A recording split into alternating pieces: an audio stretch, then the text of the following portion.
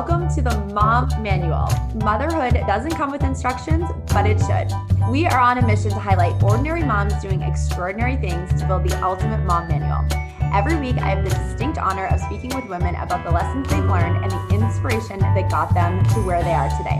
Join us for a conversation that will spark creativity, provide actionable tips, and celebrate the ordinary and extraordinary moments of motherhood. The Mom Manual starts now. Hi everyone, it's Tara Williams with the Mom Manual. I am so excited to introduce Kailee today. She is a pediatric physical therapist who is empowering parents toward purposeful play. Kailee, welcome to the podcast. Thank you. I'm excited.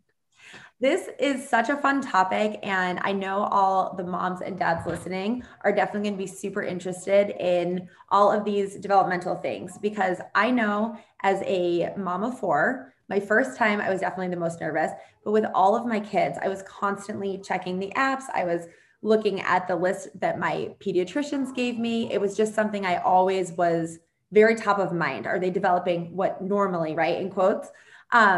Let's jump into your first takeaway. Yeah. So I just feel like I really want parents to know that every baby has their own milestone trajectory, and that really what you need is to seek out trusted resources for knowing what is normal. So I worry sometimes with these baby tracker apps, I'm not sure where they're always getting those milestone ranges, but I have parents come to me constantly in my account saying, my app says my baby should be doing this and they're not doing it. And to me, sometimes those ranges seem really quick. And so I just want to quickly cover kind of the heavy hitters in that first year. Rolling, sitting, crawling, and walking. Those are four of the biggest milestones. Tummy time lays a foundation for all of them. But I think sometimes parents are surprised whenever I tell them, and I do have a free milestone checklist for birth to 24 months that has given lots of parents in my community specifically peace of mind, and will give your listeners access to that as well, to just feel like, okay, it is a range. It truly is a range. If your baby is not meeting it at the beginning of the range, that doesn't mean that there's anything wrong with them or that they're behind. It just means some babies hit it at this month and some babies hit it at this month.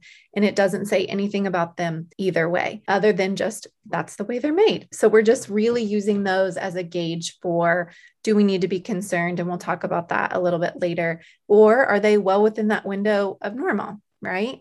So for rolling specifically, tummy to back, we can see it anywhere from 2 to 5 months of age. And this is probably the number one question I get is babies will roll tummy to back really early and then they'll stop. And parents panic and they Google and they get answers they don't want to see that most likely are not even applicable to their baby. But what happens is babies use a reflex really early in life, and their head is enormous compared to their body. And so they sort of just arch their back and they roll tummy to back. Well, they didn't do it necessarily intentionally or master the skill in a way that a therapist would say they've mastered it. So when it disappears, it's not that it's disappeared. It's actually a sign of progress in most cases, that they're getting stronger. They're building muscle strength on both sides of their body in a way that they sort of have to learn to roll tummy to back the proper way. Yeah, I think I remember my first daughter who did everything really early, but she rolled what you're describing at a week old or something. We're like, oh my gosh, this is amazing. Yeah. It only happened twice. Yes. And I'm not about stealing that joy and telling people, oh, it wasn't a real roll. But when they come to me panicked, I'm like, well, it probably wasn't a real roll. So yeah, I usually see it as a sign of progress. It's okay. As babies get older, they're also more motivated to stay on their tummy because that's how they get places. That's another thing with the rolling is, oh no, well, they were purposely rolling belly to back and now they don't seem interested at all. Well, that's because they're ready developmentally to start trying to crawl. So it's a really exciting time, but one that causes a lot of panic. Right. And then back to belly rolling usually happens anywhere between 5 and 8 months of age. And then sitting is another big one that I think there's a lot of misconceptions surrounding. So sitting truly independently, like where you could put your baby down and walk away, doesn't typically happen until between 5 and 8 months. Okay. So I think we often feel like that 6 month milestone photo has to be, we have to show our babies sitting up all by themselves. So I don't know if you felt that way at all, Tara, but it is something that a lot of parents tell me, my baby's almost 6 months and they're not sitting up. It's okay. Well, I think, I don't know if, gosh, I can't even remember now, but I know talking about like a fake roll, we had the bumbo seat and I thought, oh, they can sit now. But again, they Mm-hmm. weren't really sitting. But I think we started putting our kids in that around 4 months when we Mm-hmm. wanted to start feed them solids because there wasn't Yeah. really another way for them to keep their head up and sit. But yeah, the sitting, I do remember the crawling. Tell me the crawling and walking milestones because I want to see if Yeah. they're right to what I remembered. Yeah. Crawling on hands and knees usually happens between 9 and 11 months of age. Some babies do it before that, some babies a little bit after, or some will army crawl before that, which usually happens between 7 and 9 months of age. And that's nothing to worry about either. If they skip army crawling, totally fine. If they do it, great. That's all good. And then walking is another big one. I think a lot of people feel like that first birthday at their party, they need to be walking. And I think a lot of family members will ask questions of, oh, they're one, are they walking yet? And Yeah. that perpetuates this pressure. But usually walking happens for most babies independently by themselves, 13 to 15 months.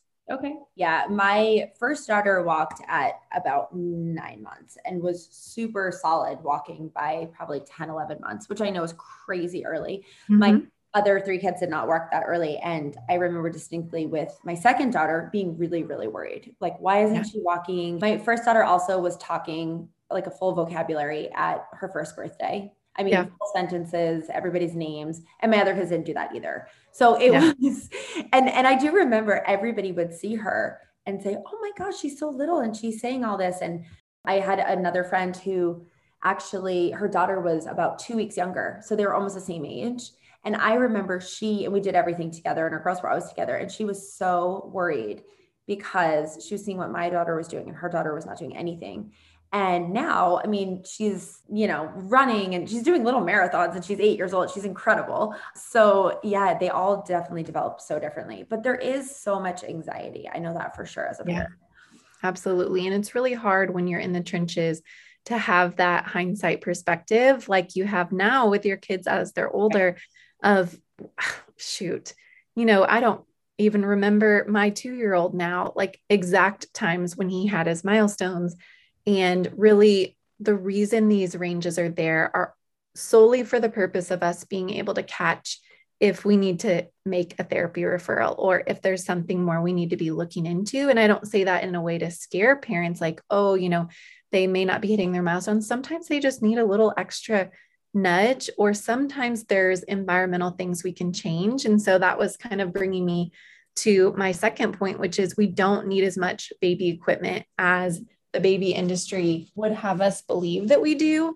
What we're seeing is whenever babies used to sleep on their bellies, which we now know is not safe, they were getting hours and hours and hours every day of what we now call tummy time.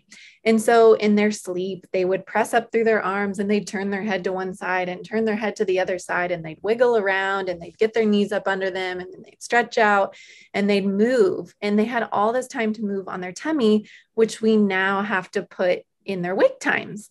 But I also think with this increase in working moms outside the home, we're seeing lots more items and big ticket baby equipment, things to help babies just be content all day long. And that's great for that purpose specifically, but we are seeing some repercussions developmentally to that if we're also not getting enough floor time. So my just like general throw out there rule is I try to say, if you need to use baby containers, that's what I call them, like where the baby is contained, totally fine. Try to just get twice as much floor time or twice as much free movement time. So wherever that may be, it doesn't have to be on the floor. They could be in their crib with nothing in there, or even you sitting right next to them, they're awake in their crib or their pack and play with some toys around them, because we know we're all busy, right? But there are a couple that I, as a pediatric PT, am like, nope, I can't ever get behind those.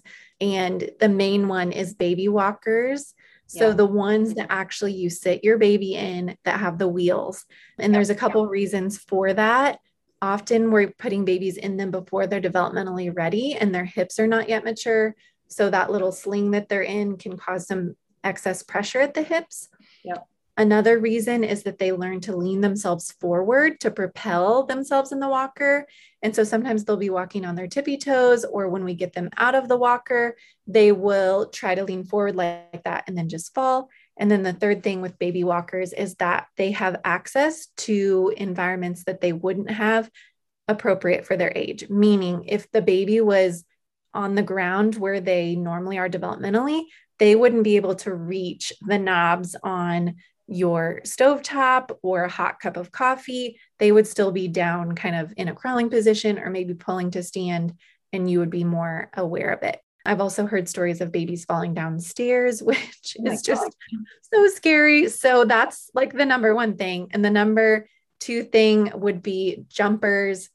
Babies stinking love them. And I feel so bad telling parents that I don't love them, but it's sort of like thinking about if we were to run a marathon before we ever even walked a mile, we just have to think about what would do to our joints. Like, sure, we could do it and maybe it would feel good or something, you know, those endorphins would kick in, but our joints were not equipped for it yet. So babies' joints and bones are growing and they're so malleable. And so we don't want to be putting them in something that they can jump and jump and jump and jump before their body's even ready. We don't expect to see jumping until about 2 years of age. Right. And so bone, it takes time to strengthen bone. And that's through walking and running that then leads to jumping. Okay. That is so, wait, there's so much you said right now that I'm like, hold on. I need to comment on so many things.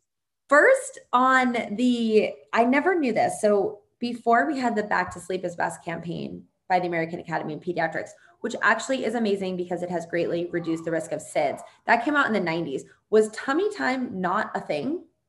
No. Okay. So interesting. Because now as a new parent, tummy time is very annoying, right? Because the baby doesn't want to do it. And then they're crying. And then you feel bad because you're laying your baby down and they're like hitting their face and you feel as a mom like, oh my gosh, and then they just don't want to do it. So I think it's easy to skip that, but that is so interesting that it's tied to that going to sleep on the back. And then going back to the baby walkers, these sound awful. Like all those things you just said and the jumpers, these sound terrible. And our parents, I actually never had either one of those. I don't know why. I just didn't. Are parents buying them because it's entertainment for the baby, or they think they're helping to develop their baby? Like why are parents usually buying these? Well, I think you hit both nails on the head because we want our babies to be happy. We get so much joy from them doing things like you're talking about your daughter rolling over at a week old. Like you're like, oh my gosh, I have this baby prodigy. Like this is amazing. She's rolling over, you know, and I don't ever want to steal that joy, but for the sake of safety, sometimes I have to be willing to say the hard things. And so I do think parents are buying them because they're being marketed to them, because it keeps them entertained and happy. And truly, the Johnny Jumper or the Jolly Jumper or whatever it is, babies love those things. So if a parent sees another parent and their baby loves it, they're going to think, oh, my baby would love that too. And they'd get so strong and it would help strengthen their leg muscles. Oh, yeah. Yeah. And so it's so hard because I would never expect a parent to know this. And this is, you know, thinking worst case scenario, right? But truly from a physiological standpoint, thinking about the jumper, these are things that I am trained in my expertise to know about, but parents are not trained in, and that's okay. And so really, I feel like our profession as pediatric therapists in general are fighting that battle of all of this marketing money is being spent telling me my baby should be able to do this, or they need this, or if I have this, I'm a good parent, or if I have this, I can get more done at home, and trying to replicate what pre-parenthood life looked like, when actually I think it's okay that maybe life is going to look a little bit different. We just have to adjust. And so one of the things I have loved is baby wearing, because I cannot hold my baby all day to keep them content and happy. I cannot get down on the floor with them all day. I cannot constantly be taking them toys. We know babies are not going to be content no matter what amazing foundation we lay for them on the floor or alone all day. And so for me as a busy mom and as a mom who did want some semblance of my former life to still be there, especially once you start having 2 and 3 and 4, where you're running around doing things with the toddler and the older kids, it was a game changer for me. And I talk a lot about this on my page because I also think baby wearing can be really intimidating. And Yeah. so the biggest hurdle that people have to overcome is just getting comfortable with it.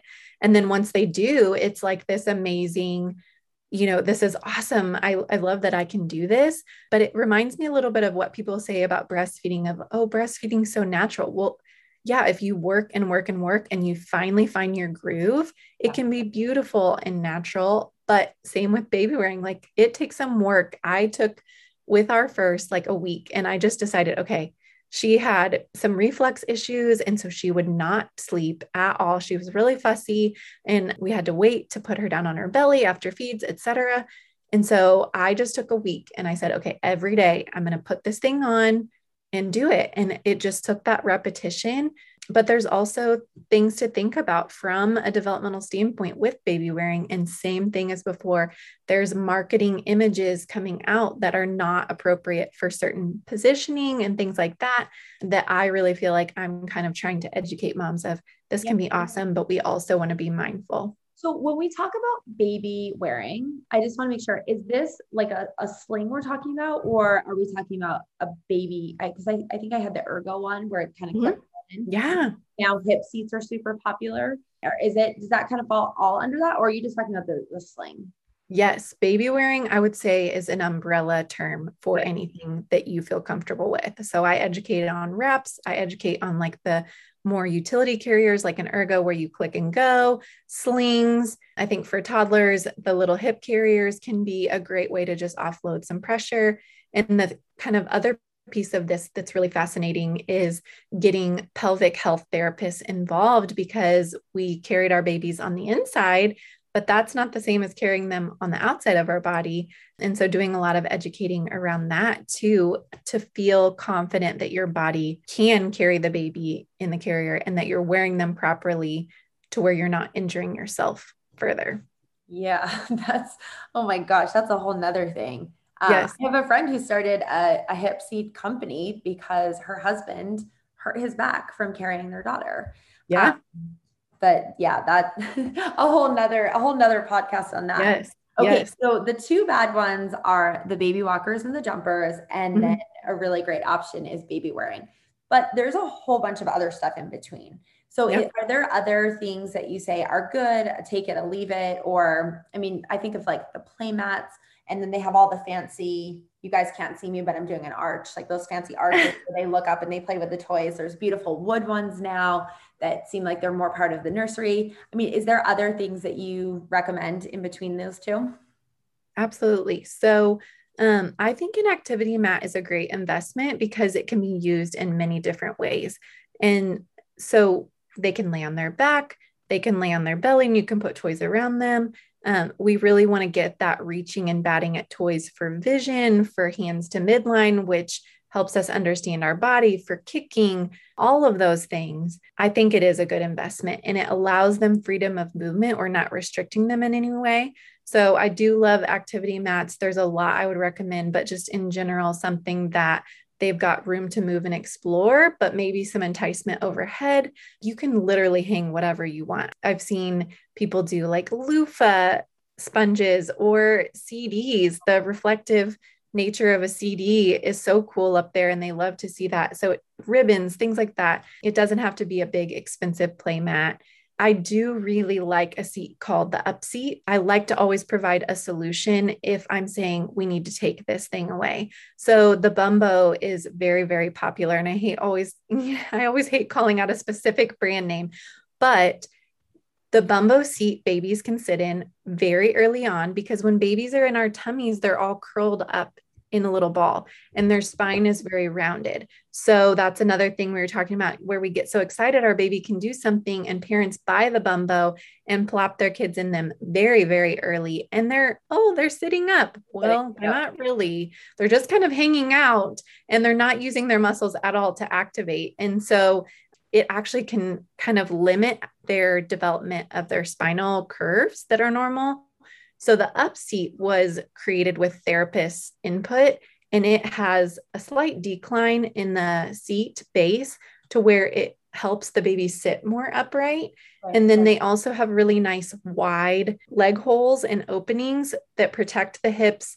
They allow the baby to use them much longer. I had really chunky babies, and the bumbo, they would have never fit in that or fit in it for like a week, and then they would have outgrown it. Yeah. So it's a pretty cost effective as far as comparing the prices. If you compare the bumbo option with the tray to the up seat, and I can maybe give you my discount code to include in the show notes if that's helpful. Oh, for sure. People would love that. We'll definitely get that in the show notes. Yeah. So I think really the takeaway with all the baby gear is it's not going to train your baby. You're not going to help them walk faster. I think some other parents, when we talk about early life and specialization, parents who want their kids to be athletes, it's never too early. Let's teach them to walk so they can walk first and run first and play soccer. But none of this equipment is your baby is going to develop as they were going to, regardless of the things you put them in. And there's no training and teaching. Yes. Yeah. Just gently nurturing. And a lot of that is just they have a love for learning and exploring their environment.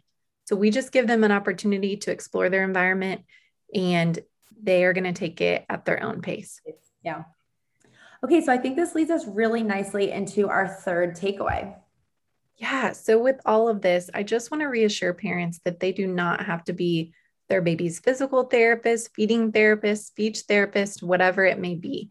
So there's lots and lots of accounts like mine in all realms of pediatric development on Instagram now. And it's awesome. It's amazing. It's right where we are already consuming content rather than us having to read a separate book about their development. But I think sometimes that this inadvertently can perpetuate the idea that we have to be able to fix everything. And so a lot of times our accounts are just meant to help give you ideas for play or help you to understand about a subject that you may not have before and feel confident in your parenting journey. But sometimes there is an actual need for intervention. And so your pediatrician or your care provider should be walking you through that. My milestone checklist hopefully will be helpful, but there are some things that I, from a motor standpoint, see as a reason to really push and advocate for a therapy referral.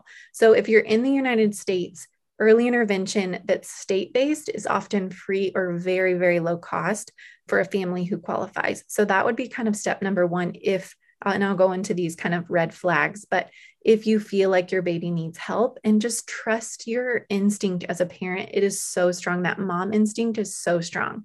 So I think sometimes we can tell ourselves in our mind, if it's, okay, I feel like I'm worried about this, but I think this is me. I think this is just me being worried, and I think I'm going to give it some time. Or if we go to that well visit and we ask how the pediatrician feels, and we feel like our feelings are just put off, maybe we still have that inkling that we really need to talk to them about getting a referral.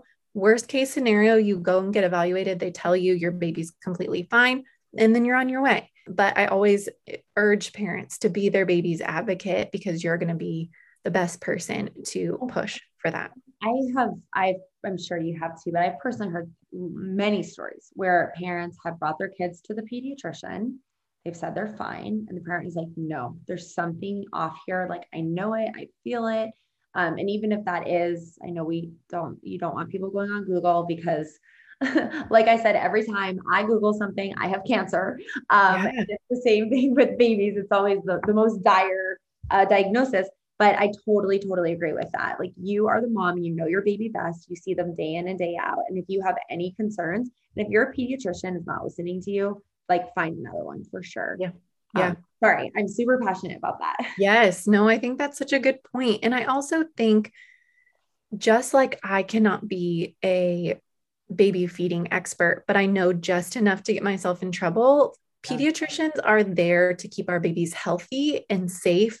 And that is their role. They cannot be a movement expert or a feeding expert or a speech expert or whatever it may be. And so I think sometimes we place those roles on them, and there can get this really negative connotation around pediatricians. And truthfully, myself, I used to think, good grief, why is this pediatrician not referring, et cetera.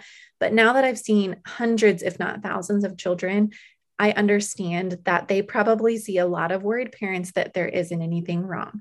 Or they see babies who one week aren't doing something and then the next week they do it.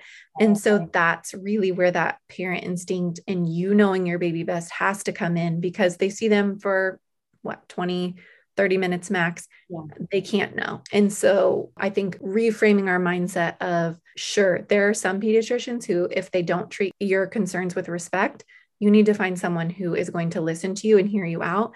But if you feel like maybe they were just erring on more of the side of, let's just wait and see, it isn't always that they're doing you a disservice, but that's where you have to say, no, I know early intervention is best, and I know my baby needs something. And that's so, so important. Let's kind of go through those red flags just as a final note of things that a parent might think about of, okay, I'm concerned. Does my baby hit any of these marks? And if so, maybe I need to call my pediatrician and ask for a referral. So number one, if there's more than a 2-month delay in one skill. So that would be something like if the skill was supposed to happen at the end of the range by 8 months and you're getting close to that 10-month mark and you're still not seeing it, that would be a cause for calling and getting that early intervention referral, because the sooner we get some help, the faster we can close that gap of where they are and where we want them to be. The next one would be more than a month delay in 2 or more skills. So if you're noticing, okay, they didn't check that one and we're kind of nearing the end of that window and it's past the point they're supposed to do it, and they also didn't check that one. So if you're seeing multiple skills falling behind, get on it. You can even self-refer. A lot of times, this is the only time I'll tell you to Google, but you can Google like California pediatric early intervention. And a lot of times you can put in your own information and you don't even need a doctor. And if they need your doctor, they'll call and cross-reference.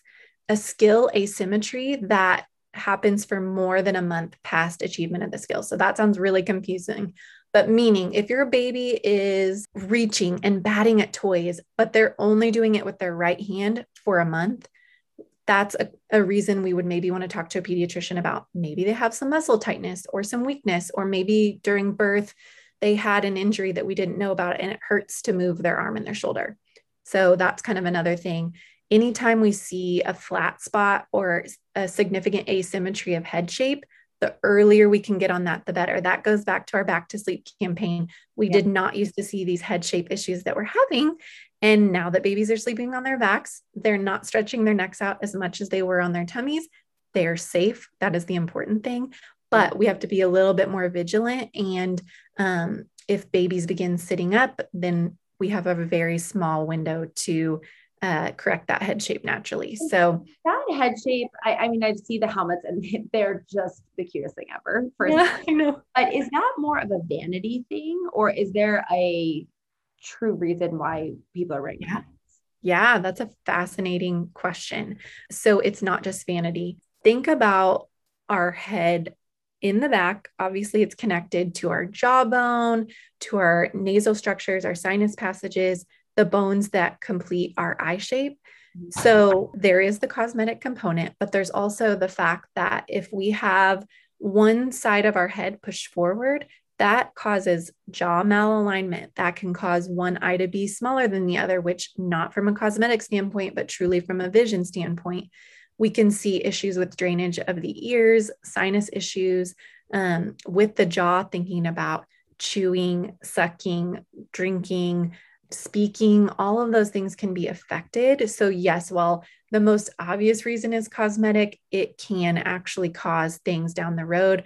We've heard of cases of children who didn't get it corrected, having TMJ or headaches, things like that, where if we just correct it early on, and usually that helmet is, we've done everything we can naturally. And some babies, even parents can do everything right.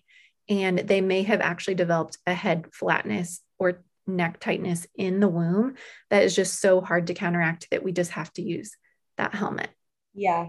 I think that's actually really great to know, because I was under the impression it was just cosmetic, and I thought of it almost more like braces, where it's nicer to have straight teeth, but if they're a little crooked, well, that's character. Mhm. That is actually really important for anyone who's listening. Like if you are seeing something like that, this is beyond just, oh, my kid, especially I think for girls, you would think it doesn't matter as much because you have hair covering your head typically, but Yeah. that is really important to know. Thank you for sharing that. Yeah, absolutely. And the other piece of that too, with the flatness, is usually that means there's some sort of tightness that we need to address or weakness. Another thing to think about is just a general disinterest in movement. So if you feel like, oh, my baby's just lazy, they never want to move, that's a cause for us to be like, okay, well, then we need to have someone come in and figure out what makes them want to move, because babies have to move to learn how to explore their environment. And there's so much that ties into movement. So just the simple act of a baby crawling over and opening up a kitchen cabinet and pulling things out, there's so much development happening there cognitively and socially. If they can't do that motor wise, then they're also limiting themselves in those other realms. So we want to get ahead of the game on that if they're just uninterested. Are there just lazy babies? Is that a thing? I think there are babies who are less movement motivated, but if they're completely unmotivated to move, that would be, like I'm saying, that red flag. But there are for sure ones, like I used to call my daughter a talker, not a walker. She was very social. Her brain has always been very social and equipped and engaged in that way. And she was less interested in moving, but she still was interested in moving, if that makes sense. So there are babies who are constantly moving on the other end of that spectrum, and it's all normal within a certain realm.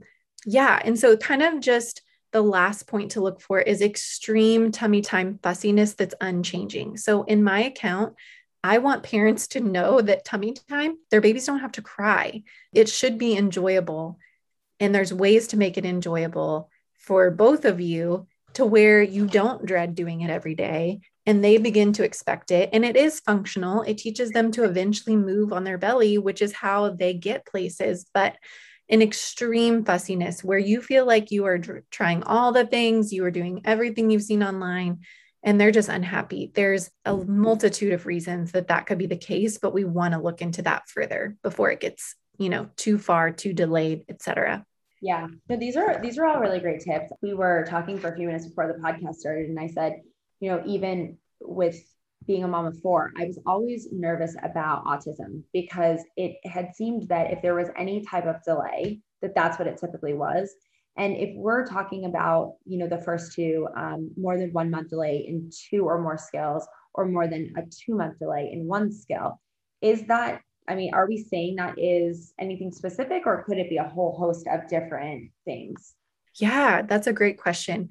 It can be so many different things. It can be something from the worst case scenario to just maybe environment setup. And kind of like we were talking about, like maybe they spend their whole day going from car seat to swing to bouncer. And all we have to do is reframe how we're playing with them through the day, Yeah. and they suddenly thrive. Or, they could be uncomfortable in their clothing and you strip them down and suddenly they're more interested in moving. So it could be personality. Like you said, they could just be a little less interested in movement. But that's where we have to bring in the professionals, because we don't want to speculate about what could be happening. And most often it's not autism or something super extreme, Yeah. but we always want to check off all those boxes and make sure. And so usually what happens, unless there's something super obvious, like you had a concern and you went to the pediatrician, they said, oh yeah, actually, like we think this is what's going on and we're going to do all this testing. Usually what happens is they'll go to therapy, and that therapist is really the person watching them week in and week out. And if they're doing all of the things to educate the parent and help the baby move along and progress is still not happening, that's when they would get referred out to have maybe further diagnostics or an orthopedic evaluation, a neurological evaluation. So usually we don't jump from delay to all of a sudden now the baby has some sort of diagnosis. A lot of times it's just they need a little extra nudge, and that's why we have these early intervention programs. Is we know there are so many babies who need these services just for a short time from birth to 3, where their brain is growing and developing so much, but often they don't have any issues beyond that point. Yeah. And I think you talked about, you don't have to be your baby's physical therapist. So often we're so worried, and we always go as parents and moms to that worst case scenario. And sometimes it's just for the peace of mind, bringing them in, getting them an evaluation. I had a scenario like this with my daughter, who was our early talker, early walker, early everything. When she was probably about, she must have just been like just two, because I was pregnant with our third.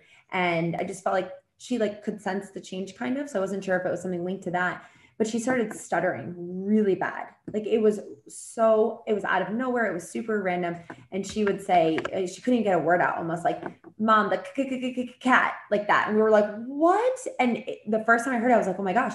And then it kept happening. And I remember my husband and I had this big trip plan that we had been planning for like a year. And I was like, we shouldn't go. And, because I thought, I don't know, I just went to all these worst case scenarios. Yeah. I think probably autism again, which she's probably too old for that. But so we did bring her into a speech therapist, and they met with her twice, and they were like, she's fine. Like this happens sometimes and it's not a big deal. And, and in probably a few weeks, it'll be gone. And so we went on our trip, and when we came back, she wasn't stuttering anymore. We're like, amazing. Yes. But I mean, I almost canceled something that I was so looking forward to with my husband. And so I do think sometimes as moms, we get so worked up and nervous, and just to have that really, second opinion from a professional who is trained like yourself is really important. Yes. So I could keep talking about this all day, because this is something that I'm a little bit removed from it now, but I just, even talking about this is bringing me back to the moment of just being so nervous on each of these. Did they roll on time? Did they sit? Did they walk? Now they stuttered. Now they went backwards. As moms and, parents, we have so much that is on our plate and we're worrying about. And like, it's a nerve inducing thing. So thank you so much for being here. I want to do our really quick lightning round. Okay. Ready to answer a few questions? Yes. Okay. What are you currently binging on TV? Well, we just finished Ted Lasso, and so we moved on to Manifest, which has been interesting. We're a couple episodes in, and I'm liking it more than I thought I would, for sure, but we loved Ted Lasso. I heard Ted Lasso is amazing. I'm not even sure what it's about, but I keep hearing people talk about it, so I'll need to check that one. Yeah. What is the most recent book you've read? I just read an amazing book, actually, for moms. I should give the disclaimer that there is a faith-based undertone. However, I think anyone can read this book through their lens of whatever faith or life looks like for them and still apply the principles. It's called When Less Becomes More by Emily Lay, and it is phenomenal. It's been so good for me as a mom coming out of the slowness of the pandemic to really intentionally try to look at what we want our life to look like moving forward, cutting out the things that I can to more fully enjoy the things that matter. It was amazing. I actually just did a book club with some moms in my community. Through reading it, it was so good. It attacks everything from just like general busyness to social media usage, and really digs more to the root of things versus just, set timers on your phone or whatever for social media use. It was great. I love that. Okay. I'm starting that, because we all need a little bit of that in our life. Yes. Sure. Yes. What is your go-to productivity app? I have a friend who got me onto, I think it's just something on your phone. It's like reminders. Yeah. Oh, on the iPhone. Yeah. And it's like so basic. I feel like there's so much mom mental overwhelm. And so constantly my brain is cycling between, don't forget to do this, don't forget to do that. And I write it all down in my planner. But sometimes when you're not near whatever you use to keep all those things housed, you just need to know, like, okay, I've got to remember to do this. And it keeps reminding you until you check it off that you've done it. It's so good. I love it. All right. What is your go-to de-stressor? Being outside. I just love to be outside. And I think it's so hard as a mom to feel like we can really carve out time to de-stress. So movement, being outside, being in the sunshine. It's getting really cold here. I'm in the Midwest, and I'm getting really sad about it because it's been really rainy, but we try, even when it's cold, if the sun is out, we really try to get outside because we all feel better. I'm a better mom when we're outside. It's built-in sensory play. movement play, imaginative play, etc., to where I can sort of shut off my brain for a second and just soak in the fresh air, move my body. That's probably the biggest one. I love that. That's a lot of people that come on this. It's just going outside, going for a walk. All right, Kailee, where can everyone find you? Yeah, you can find me on Instagram at the Movement Mama, and everything on the link in my bio would link to all my courses and things like that. And I know we spoke before the podcast started about my courses. Yeah. I don't ever want to perpetuate this idea that people have to teach their babies to do skills, but I also think there's a lot of information out there on the internet. And so the courses are more, here it is on a platter. If your baby's in this stage of development, have peace of mind knowing that you're doing these things through play. It's not therapy-based things. It's just, how can I intentionally play with my baby who, is this tiny person that I have no idea what to do with, and know that I am nurturing their development, that I'm connecting with them, because I know, even as a pediatric therapist with our daughter, I would sit and look at her like, okay, what am I supposed to do with you? Like, what do I do now? What are we supposed to be doing here? So they're really catered towards that. They're also catered towards helping you feel like you can advocate if you're concerned about your baby's development. You can kind of take some of the things from the course in and say, they're really struggling with this. They're really struggling with this. They're this much behind in that. And that way you don't feel overwhelmed going in and like you're going to just be blown off. Like, you have actual actionable points and things that you're concerned about. I love that. And that's for anyone who's concerned about our third point, being your own baby's physical therapist. I think those courses sound great. Kailee, yeah. Thank you so much for being here today. I really appreciate it. Thank you for having me. It was fun. Bye.